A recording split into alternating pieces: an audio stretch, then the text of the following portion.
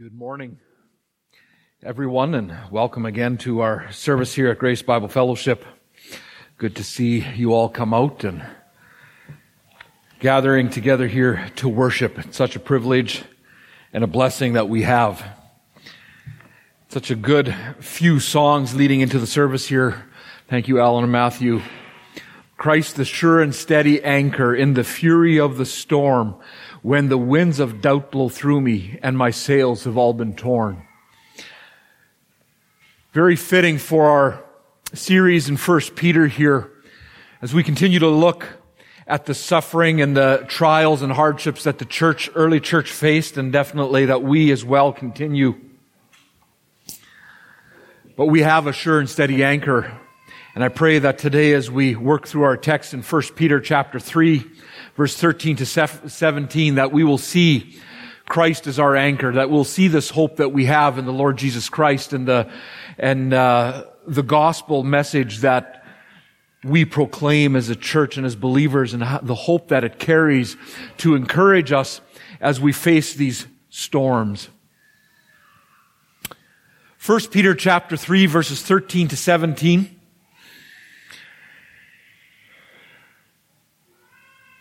Now, who is there to harm you if you are zealous for what is good? But even if you should suffer for righteousness' sake, you will be blessed. Have no fear of them, nor be troubled. But in your hearts, honor Christ the Lord as holy, always being prepared to make a defense to anyone who asks you for a reason for the hope that is in you. Yet do it with gentleness and respect, having a good conscience, so that when you are slandered, those who revile your good behavior in Christ may be put to shame. For it is better to suffer for doing good, if that should be God's will, than for doing evil. Having described the proper conduct in our previous few sermons in 1 Peter, in relationships, different relationships that we see in society, in marriages, as well as in the church, Peter now turns more specifically to the subject of suffering. A subject that we have addressed numerous times already as we are journeying through this epistle. But it is a subject that now specifically he turns to, having laid down a lot of the other imperatives, the indicatives that we've discussed, the statements of truth that the church faces, and then how to respond, how to react in these areas. The first recipients of this epistle, the letter that Peter's writing, they were experiencing or would experience persecution. It's evidence throughout this letter in 1 Peter chapter 1, verse 6. In this you rejoice, though now for a little while, if necessary, you have been grieved by various trials. In chapter 4, verses 12, Beloved, do not be surprised at the fiery trial when it comes upon you to test you as though something strange were happening to you. In chapter 5, verse 8, be sober-minded, be watchful. Your adversary, the devil, prowls around like a roaring lion, seeking whom he may devour. Then in verse 10, and after you have suffered a little while, the God of all grace, who has called you to his eternal glory in Christ, will himself restore, confirm, strengthen, and establish you. So persecution causing suffering will come at the hands of sinful men, as well as we saw by the schemes of the devil. This is our expectation. This is what we can expect living in a world that is tainted and corrupted by sin, in a fallen society, in a fallen universe. We can expect those hardships, those trials. There are times when Satan will make every effort to bring harm to those who follow the will of God. We remember Job and what he endured in the book of Job, and we will address that, touch on that a little bit more towards the end of the sermon here. But we must remember early on that, as we saw in the book of Job, Satan's ability to harm is only as far-reaching as God allows. And that is a comfort that we have. And so with this confidence, how then should we as Christians prepare for suffering, for persecution? How should we prepare to overcome whatever might come our way?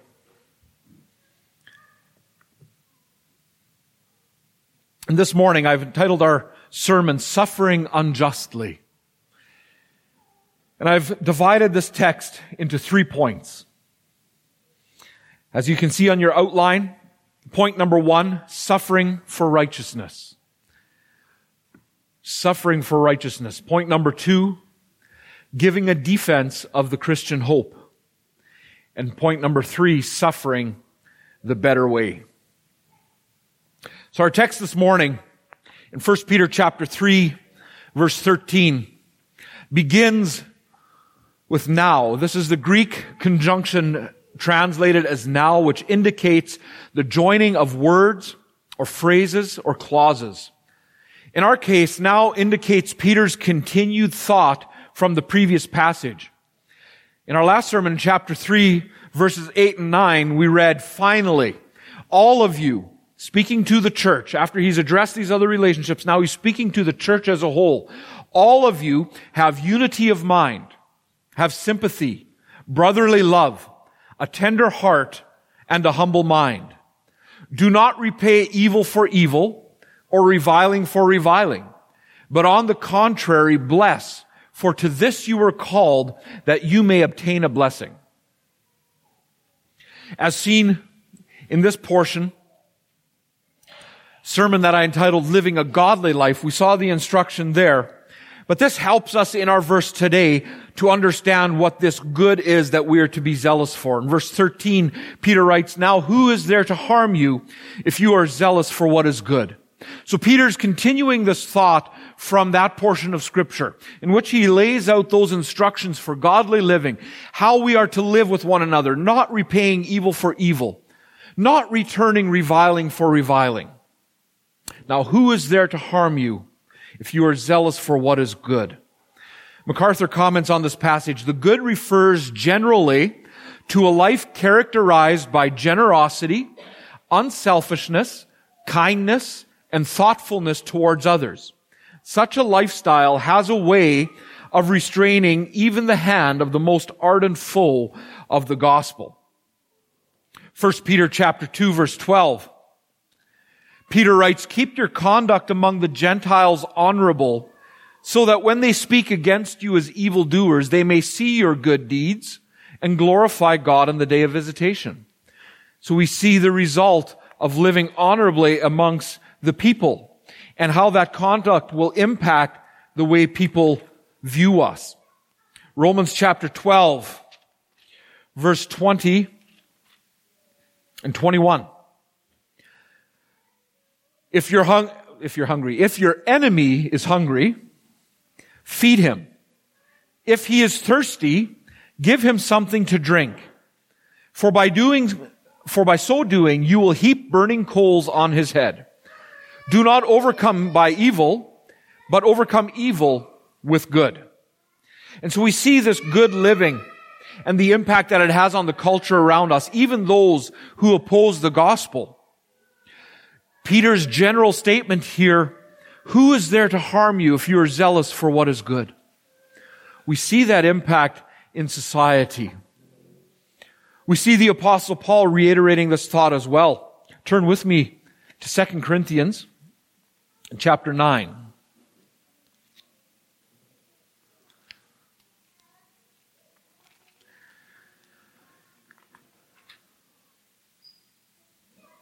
Second Corinthians chapter 9, starting in verse 8.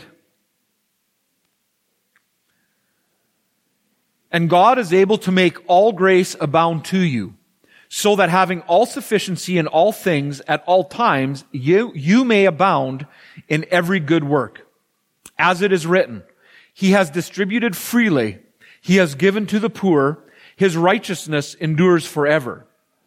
He who supplies seed to the sower and bread for food will supply and multiply your seed for sowing and increase the harvest of your righteousness. You will be enriched in every way to be generous in every way, which through us will produce thanksgiving to God. For the ministry of the service is not only supplying the needs of the saints, but it is also overflowing in many thanksgivings to God.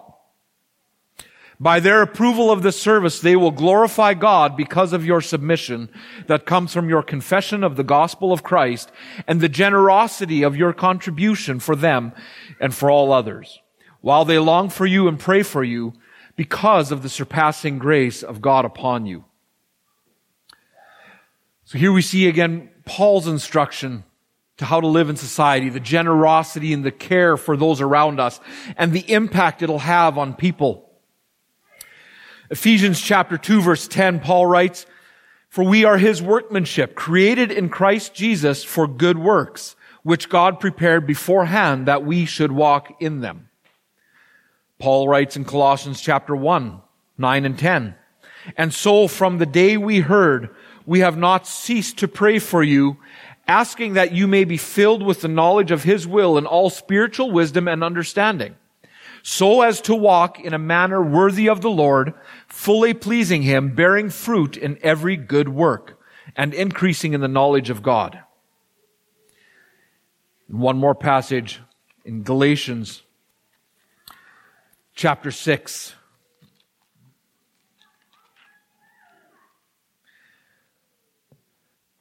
Galatians chapter 6, verses 8 through 10. Paul writes, "For the one who sows to his own flesh will from the flesh reap corruption, but the one who sows to the Spirit will from the Spirit reap eternal life. And let us not grow weary of doing good, for in due season we will reap if we do not give up. So then, as we have opportunity, let us do good to everyone, and especially to those of the household of faith." So we see the continued and clear instruction for doing good. Doing good. Good behavior. Being zealous, as Peter puts it, for what is good. We are to reap good from the Spirit, Paul said in Galatians chapter 6, not corruption from the flesh. And these two are contrasted for us in chapter 5 of Galatians 16, starting in verse 16. "But I say, walk in the Spirit, and you will not gratify the desires of the flesh." So we see the contrast that Paul will lay out for us here. The works of the flesh, verse 19. The works of the flesh are evident: sexual immorality, impurity, sensuality, idolatry, sorcery, enmity, strife, jealousy, fits of anger, rivalries, dissensions, divisions, envy, drunkenness, orgies, and things like these.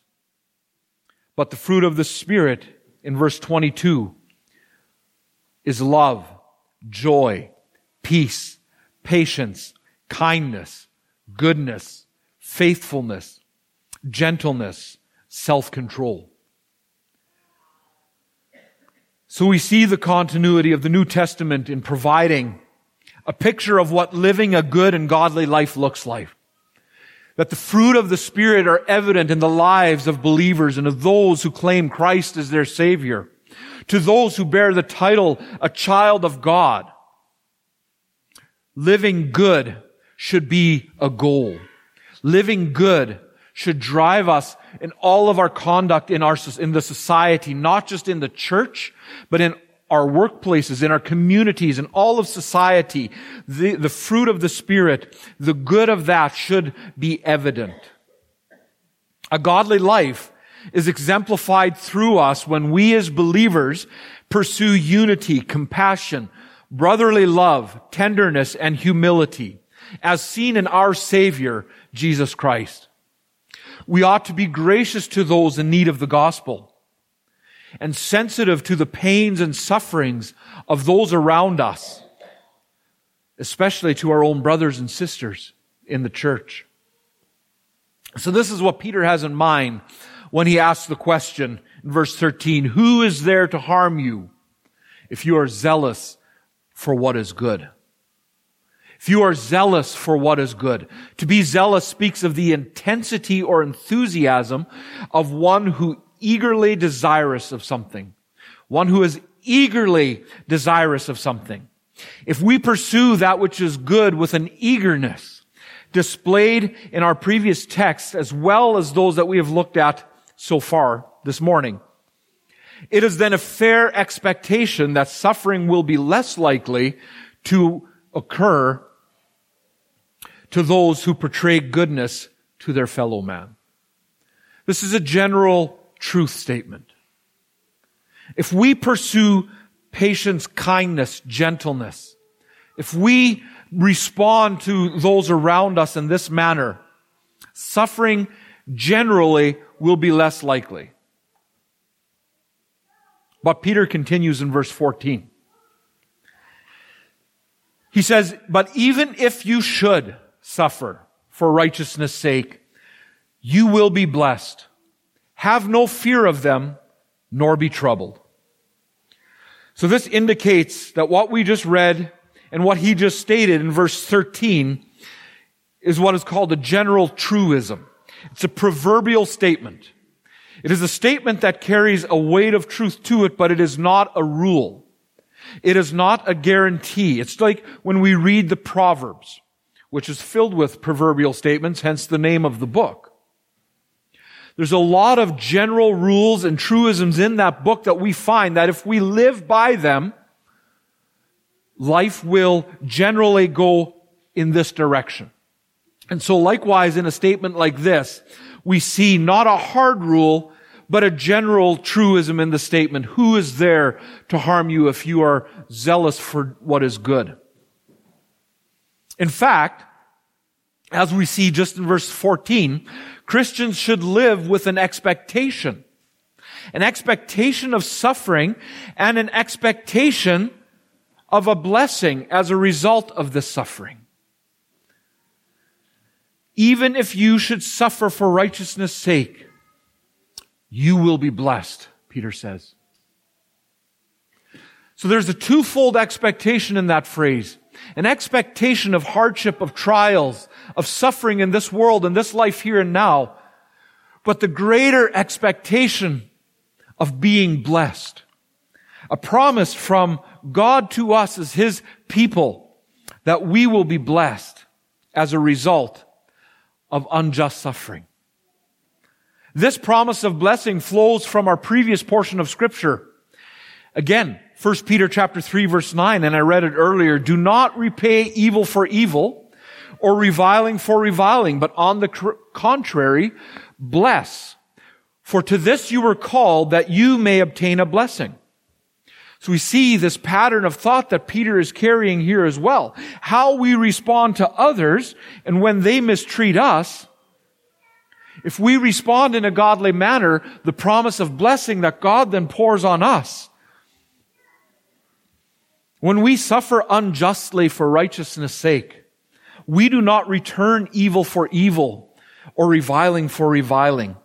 But on the contrary, we bless those who curse us. We bless those who revile us. We speak well of those who persecute us. We forgive those who sin against us. Because as Peter stated, to this you were called, that you may obtain a blessing. This blessing then speaks of our divine privilege. The divine privilege we have as children of God and partakers in the sufferings of Christ. But it points us to our ultimate reward. This is the blessing that we focus on. Turn with me to Matthew chapter 5. So as we endure suffering, as hardships and trials mount and overwhelm us, and we consider the promise of blessing, what is this blessing? It's not a guarantee that those trials will cease immediately. It's not a guarantee that life will just become easy from that point on. But this blessing points us to our ultimate reward. And in Matthew chapter 5, reading verses 10 and 12 through 12, "Blessed are those who are persecuted for righteousness' sake." Look at that wording. The exact wording that Peter uses in his epistle to the church. You will be blessed if you suffer for righteousness' sake. Matthew says, blessed are you, or Matthew writes, this is Jesus' words in his sermon. Blessed are you when others revile you or are persecuted for righteousness' sake, for theirs is the kingdom of heaven. Blessed are you when others revile you and persecute you and utter all kinds of evil against you falsely on my account. So again, we see the correspondence with what we're reading in 1 Peter. Matthew 5 verse 12 says, rejoice and be glad, for your reward is great in heaven, for so they persecuted the prophets who were before you. Rejoice and be glad. When you're suffering, when you're being persecuted and others revile and slander you, is our first response rejoicing? Or is there a reason why Peter has to so clearly tell us, do not return evil for evil or reviling for reviling? Because that is definitely, I believe, the most natural response that we have. Yet we are told to rejoice and be glad when these things are happening because our reward is great in heaven. So we have this ultimate reward that is waiting. This is our blessing. This is the blessing that we have. There are blessings that we also have on this earth while we suffer. Peace, joy, contentment. The way we as believers go through that. I spoke with a man yesterday who just recently buried his first grandchild. And I remember him saying, how do unbelievers do this? How does someone who does not believe in Jesus Christ, how do they get through this? You see, even in this time of intense pain and suffering, there was a joy that he found in Christ. And that joy we can still have, and that is a blessing that we have because we know the future promise. We know this suffering isn't the end here and now. And so with that joy, we look beyond. And so then we even experience that blessing of our ultimate reward. We experience the fruit of that here today, and it carries us through those times. And because of this promise, Peter continues in verse 14. So then, we are to have no fear of them. Have no fear of them. Who? Verse 13, who is there to harm you? Have no fear of them. Because of these promises of Christ. Because of this blessing that we are promised. Have no fear of them, nor be troubled. Christians are not to fear the intimidation of those who cause harm or unjust suffering for righteousness' sake. Nor be troubled. Literally means do not be shaken. Do not be stirred up. Christian, with the expectation of suffering, you must face all circumstances with the courage and grace emboldened by the knowledge that we suffer as Christ suffered. We suffer for a purpose. By the sovereign will of God for sanctification unto maturity in our faith. Our suffering, brothers and sisters, has a divine purpose. It is a purpose that God has orchestrated from before eternity, or in eternity past, that He has orchestrated for our sanctification, for our maturity unto the faith. Ever looking to Christ as our example. Always looking to Christ as our example. We suffer because Christ suffered. We are persecuted because Christ was persecuted. The world will hate you because they hated me, says Jesus. So if our suffering and our persecutions are tied to the sufferings and persecutions of Christ, then so our response should be as well. How we respond then should be as well. When we set our minds on things above, let's turn to Colossians chapter 3.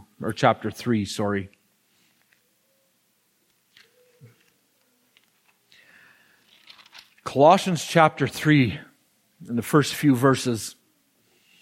If then you have been raised with Christ, seek the things that are above where Christ is, seated at the right hand of God. Set your mind on things that are above, not on the things that are on earth. For you have died, and your life is hidden with Christ in God. When Christ, who is your life, appears, then you also will appear with him in glory. So do we set our minds on things above? When things are well, it is easier to do that. When things are hard and difficult, that also becomes more difficult.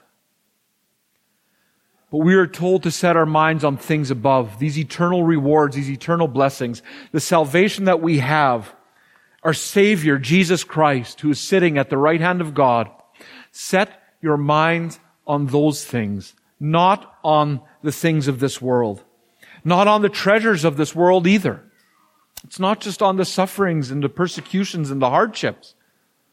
We get lost having our minds focused on the things of this world in the good as easily, which would often then lead to suffering.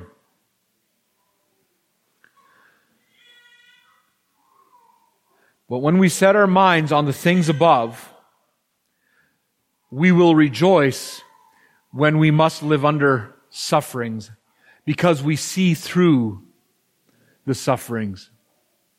When we set our minds on things above, we can look beyond our circumstances of here and now, and we can see the blessings to be gained. So with the expectation of suffering and the instructions not to fear nor be troubled by those who cause this unjust suffering, Peter now gives us the contrast to being afraid or being troubled. In verses 15 through 16 of chapter 3, we're now in our second point, giving a defense of the Christian hope. Giving a defense of the Christian hope, verses 15 and 16. But in your hearts honor Christ the Lord as holy. Do not fear nor be troubled. Have no fear of them nor be troubled. But, here's our contrast. In your hearts honor Christ the Lord as holy, always being prepared to make a defense to anyone who asks you for a reason for the hope that is in you. Yet do it with gentleness and respect, having a good conscience, so that when you are slandered, those who revile your good behavior in Christ may be put to shame. So the first priority we have in times of suffering, the first priority that Peter gives us, honor Christ the Lord as holy. Honor Christ the Lord as holy. The word translated in our text as honor comes from the same word we get the word sanctify. This means to make holy, to make clean, to render pure, or to regard and venerate as holy. In our context, we are to honor Christ by setting him apart as the sole focus of our worship, our adoration, and exaltation.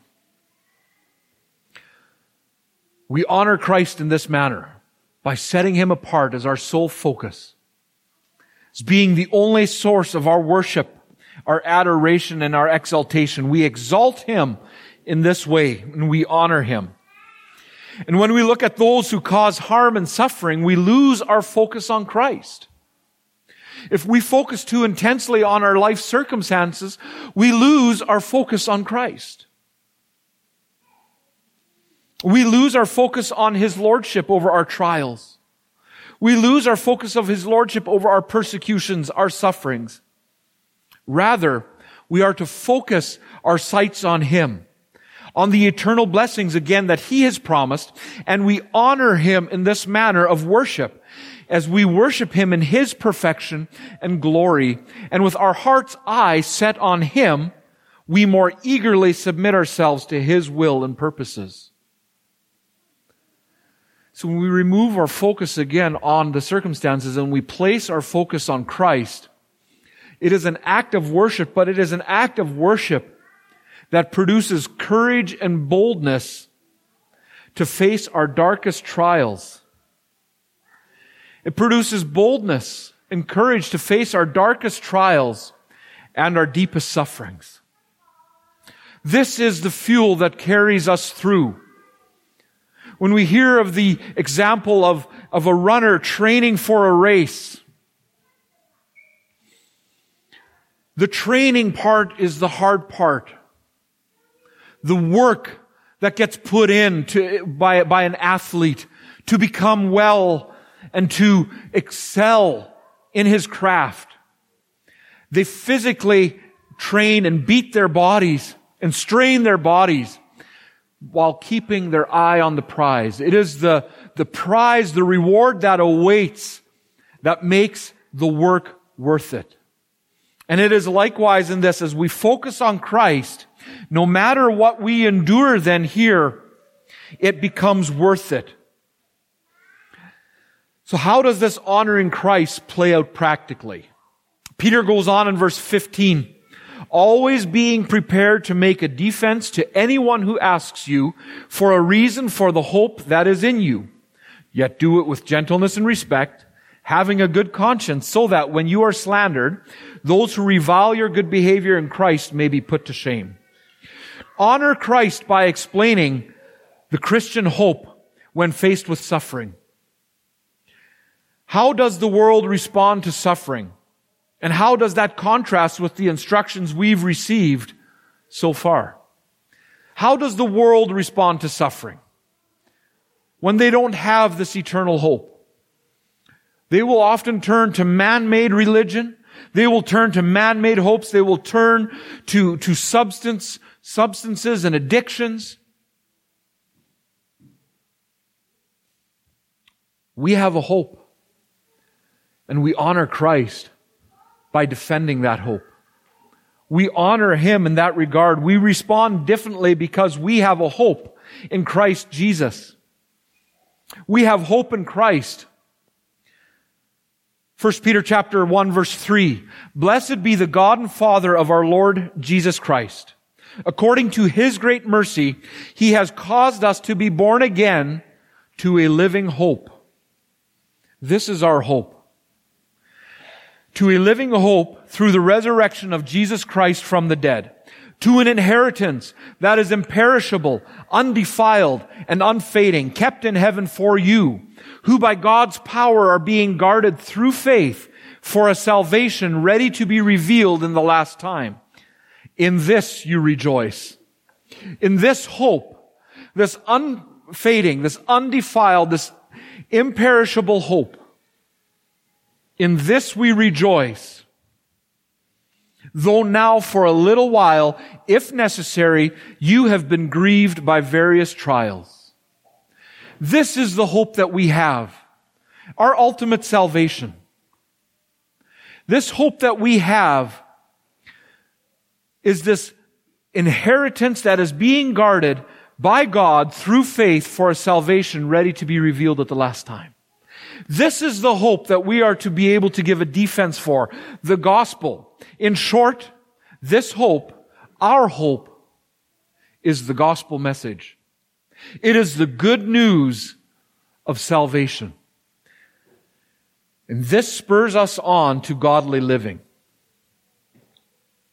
Even in the darkest of nights, we cling longingly to the promise of morning. Even in the darkest of nights, because of this gospel, because of this salvation, we cling longingly to the promise of morning. To whom and how are we to explain this hope? First, Peter says, back in verse 15, to anyone who asks. We are to be always ready with this message of hope because we don't know when or where we may be asked. Our response to suffering will cause others to notice, and in a world devoid of hope, this will be seen as alien and cause others to ask. Give a defense to anyone who asks for a reason for the hope that is in you. Second, we are to share this message of hope with the appropriate attitude. Peter instructs in verse 15, yet do it with gentleness and respect. Christian attitude matters. When we proclaim the gospel of grace, we ought to do so with gentleness and respect and grace. It's contrary to our message if we are ungracious in our proclamation of grace, right? Do it with gentleness and respect. Gentleness refers to meekness or humility, not in the sense of weakness, but in the sense of not being dominant or overbearing. Ephesians 4:15 tells us to speak the truth in love. When Peter says respect or reverence, it expresses a devotion to God and a deep regard for His truth, as well as to the listener who bears the image of God. We see this attitude of gentleness and respect as well in Paul's letter to Timothy. Go the right direction. But in 2 Timothy chapter 2, verse 24 to 26, Paul writes, and the Lord's servant must not be quarrelsome, but kind to everyone, able to teach, patiently enduring evil, correcting his opponents with gentleness. God may perhaps grant them repentance, leading to a knowledge of truth, and they may come to their senses and escape from the snare of the devil after being captured by him to do his will. So we are to do it with gentleness and respect.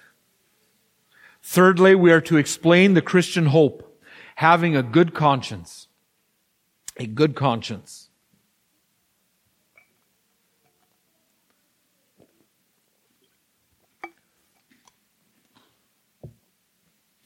In verse 16 of our text, we read, having a good conscience, so that when you are slandered, those who revile your good behavior in Christ may be put to shame. Having a good conscience, so that when you are slandered, those who revile your good behavior in Christ may be put to shame. We are to have a good conscience because we will be slandered, and our good behavior will be reviled. The conscience is defined as the divinely placed internal mechanism that either accuses or excuses a person, acting as a means of conviction or affirmation. The conscience, however, is not infallible, and it is also affected by sin. Therefore, it must be trained. It must be informed by the highest standard of truth, which is God's Word. An improperly trained conscience can lead even the most earnest believer to lead them contrary to God's Word. Too often, Christians justify faulty understanding or even obedience or disobedience by the standards of their ill-informed conscience. When our convictions excuse us from following God's Word, because our conscience doesn't allow us, then our conscience is wrong and it needs retraining. Commentator Colin G. Cruz observes this regarding our conscience. The conscience is not to be equated with the voice of God or even the moral law. Rather, it is a human faculty which adjudicates upon human action by the light of the highest standard a person receives. Seeing that all of human nature has been affected by sin, both the person's perception of the standard of action required and the function of the conscience are also affected by sin. For this reason, conscience can never be accorded to the position of the ultimate judge of one's behavior. It is possible that the conscience may excuse one for that which God will not excuse. And conversely, it is equally possible that the conscience may condemn a person for that which God allows. The final judgment, therefore, belongs to God. Nevertheless, to reject the voice of conscience is to court spiritual disaster. We cannot reject the voice of conscience with impunity, but we can modify the highest standard to which it relates by gaining for ourselves a greater understanding of truth. End quote. And so since our conscience holds us to our highest perceived standard, Christians must set that standard according to the ultimate source of truth. Again, this is God's Word. Brothers and sisters, you must fill your minds continually with the things of God found in His Word. This is how we train our conscience. By being continually in the Word of God. So that when you face unjust suffering, which you will be able to respond and defend your hope with a good conscience, free from the burden of guilt and uncertainty. This is how we defend our hope, having a good conscience. When we live according to God's Word, when we live according to His standard, and even in the areas where we fail, if we acknowledge those rather than cover them up, if we live without that guilt because of our repentance and having been conversely then forgiven by God, this is how we defend our hope with a clear conscience. When you are slandered or reviled or spoken evil of or threatened for your good behavior in Christ, your conscience, being informed by God, will affirm your message, your acts of righteousness, and in return, those who slander and revile you will be put to shame. The accusations of the world will ultimately be proven false and will prove to be their own condemnation for their treatment of those who are obedient to God's will. The accusations of the world will ultimately be proven false and will prove to be their own condemnation.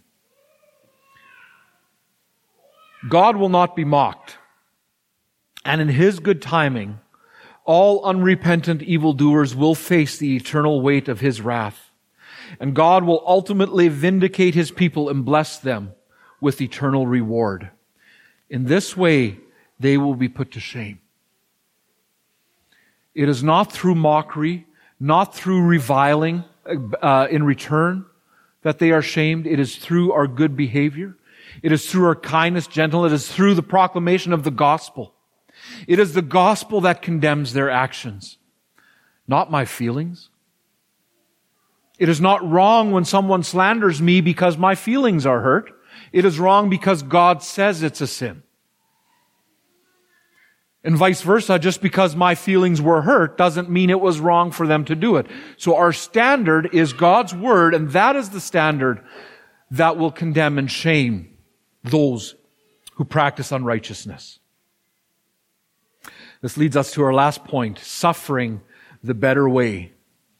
Suffering the better way. Verse 17. For it is better to suffer for doing good, if that should be God's will, than for doing evil. Having a good conscience that is well informed and trained by the Word of God is also important because, as Peter notes in verse 17, not all suffering is caused by faithful adherence to righteousness, but often results from evil behavior. It is very easy to be influenced by our sinful flesh to justify all suffering we face as persecution for righteousness. This is not always so. Our sufferings are still often caused by decisions, actions, and speech that we make that are not in accord with a good conscience. Let us again be reminded of Peter's words in chapter 3, verses 8 and 9. Finally, all of you have unity of mind, sympathy, brotherly love, a tender heart, and a humble mind. Do not repay evil for evil or reviling for reviling, but on the contrary, bless. We also see in chapter 2, verses 1 to 3. So you put away all malice, all deceit, and hypocrisy, and envy, and all slander. Like newborn infants, long for this pure spiritual milk, that by it you may grow up into salvation, if indeed you have tasted that the Lord is good. And in chapter 4, verses 12 through 19, Beloved, do not be surprised at the fiery trial when it comes upon you to test you as though something strange were happening to you. But rejoice insofar as you share Christ's sufferings, that you may also rejoice and be glad when His glory is revealed. If you are insulted for the name of Christ, you are blessed, because the Spirit of glory and of God rests upon you. But, verse 15, let none of you suffer as a murderer, or a thief, or an evildoer, or as a meddler. Yet if anyone suffers as a Christian, let him not be ashamed, but let him glorify God in that name.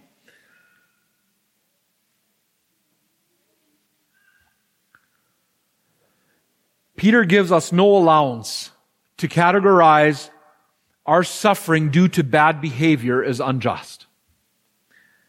It is specifically suffering for righteousness' sake or due to good behavior in Christ that will produce blessing. We saw earlier under our first point what this good behavior looks like in the life of a believer.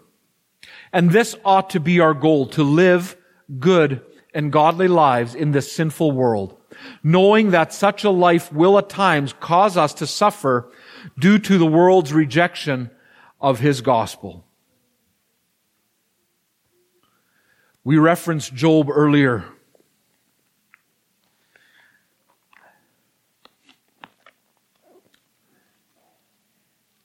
In our introduction, I mentioned Job and his suffering and how we see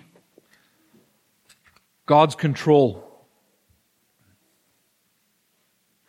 We would do well to remember that the sufferings Job endured were never outside of the sovereign control and plan of God. We see in chapter 1, verse 6,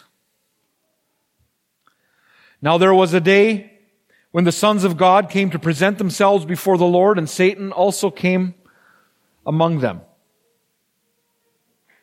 And the Lord said to Satan, From where have you come? Satan answered, and the Lord said, From going to and fro on the earth, and from walking up and down on it. And the Lord said to Satan, Have you considered my servant Job, that there is none like him on the earth, a blameless and upright man who fears God and turns away from evil? Then Satan answered the Lord and said, Does Job fear God for no reason? Have you not put a hedge around him and his house and all that he has on every side? You have blessed the work of his hands, and his possessions have increased in the land. But stretch out your hand and touch all that he has, and he will curse you to your face. And the Lord said to Satan, Behold, all that he has is in your hand. Only against him do not stretch out your hand. So Satan went out from the presence of the Lord. In the next portion we see the loss of his family and possessions. And in verse 20, Job's confession, Then Job arose and tore his robe and shaved his head and fell on the ground and worshipped. And he said, Naked I come from my mother's womb, and naked I shall return. The Lord gave, and the Lord has taken away. Blessed be the name of the Lord. And in all this, Job did not sin or charge God with wrong. In chapter 2, in the first 6 verses, we see Satan's challenge in heaven again. And the Lord sets the limits of what he is allowed to do. And in verse 7 of chapter 2, we read, "So Satan went out from the presence of the Lord and struck Job with loathsome sores from the sole of his foot to the crown of his head. And he took a piece of broken pottery with which to scrape himself while he sat in the ashes. And then his wife said to him, 'Do you still hold fast your integrity? Curse God and die.' But he said to her, 'You speak as one of the foolish women would speak. Shall we receive good from God, and shall we not receive evil?' In all this, Job did not sin with his lips." In all of Job's sufferings, we see that God was always in control. Satan was only allowed to go so far as God had allotted him to go. And even after Job's lament, in chapter 3, verse 1, after this, Job opened his mouth and he cursed the day of his birth. And he goes on for multiple chapters in his lament. And his friends are with him, and not always in a very helpful manner. But then God responds with a sharp rebuke starting in chapter 38, and he goes on for 3 chapters. The Lord answered Job out of the whirlwind and said, "Who is this that darkens counsel by words without knowledge? Dress for action like a man. I will question you, and you make known to me. Where were you when I laid the foundations of the earth? Tell me if you have understanding. Who determined its measurements? Surely you know. Or who stretched the linen upon it? Or who shut in the sea with doors when it burst from the womb?" Verse 12, "Have you commanded the morning since your days began, and caused the dawn to know its place, that it might take hold of the skirts of the earth and the wicked be shaken from it?" We listen to these challenges and this rebuke that God gives to Job. "Have you entered into the springs of the sea or walked in the recesses of the deep? Have you entered into the storehouses of the snow, or have you seen the storehouses of hail, which I have reserved for the time of trouble, for the day of battle? Can you bind the chains of Pleiades, or loose the cords of Orion?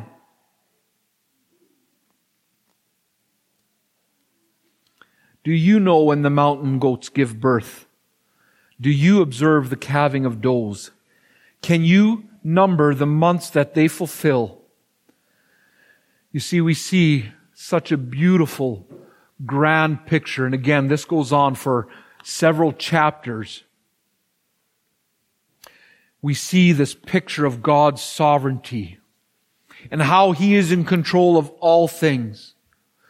And we saw earlier the picture that we see in Scripture that Job would not have seen at the time, where Satan was challenging God and God gave him boundaries and guidelines.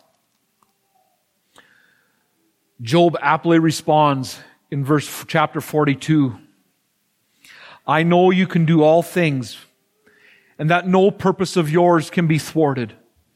Who is this that hides counsel without knowledge? Therefore I have uttered what I do not understand, things too wonderful for me which I did not know. Hear, and I will speak. I will question you, and you make it known to me. I had heard of you by the hearing of the ear, but now my eye sees you. Therefore I despise myself and repent in dust and ashes."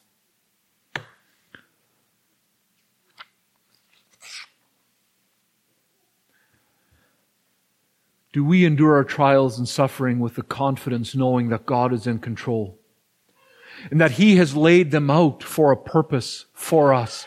And do we then find joy in being able to serve Him and worship Him in those times, and how we respond in those times to consider that as an act of worship? Our sufferings may at times be so devastating that we do not know how to proceed. And we too, like Job, may even lament the very day of our birth. But let us always remember the omniscience and omnipotence of God who loves us. This God who made the heavens and the earth, who spoke all things into creation. He, if you are a child of God, He is your Father. If you have this message of hope, this salvation that Peter spoke of in chapter 1, if this is yours as a child of God and you have repented of your sin and you've turned to Christ and Christ alone for your salvation, then God is your Father and He loves you. And just like an earthly father, when our children suffer and are going through a hard time, we walk with them and we comfort them. This is God's heart for us. So let us always remember the omniscience and the omnipotence, the knowledge and power of God who loves us. And as I conclude this sermon on suffering unjustly, I want to close with this quote from Puritan Thomas Watson. Afflictions work for good as they make way for glory. Not that they merit glory, but they prepare for it. As plowing prepares the earth for a crop, so affliction prepare and make us ready for glory. The painter lays his gold upon dark colors, so God first lays the dark colors of affliction. And then He lays the golden color of glory. The vessel is first seasoned before wine is poured into it. The vessels of mercy are first seasoned with affliction, and then the wine of glory is poured in. Thus, we see afflictions are not prejudicial, but beneficial to the saints. Let's pray. Lord, we thank You again for Your marvelous, abundant grace and mercy that You have so freely given us. And as we consider again today the suffering, the trials that so often comes with living good and godly lives and pursuing a life dedicated to You, Jesus, I pray that today You would give us the hope in each one of our minds and hearts to help us to focus on that hope and to focus on eternity, to help us walk through the temporary trials that we face here. Help us to see in view of eternity the temporality of our sufferings here on earth below. We trust in You, Jesus Christ, as all things are made new and that our rest is found in You. We pray this in Jesus' name. Amen.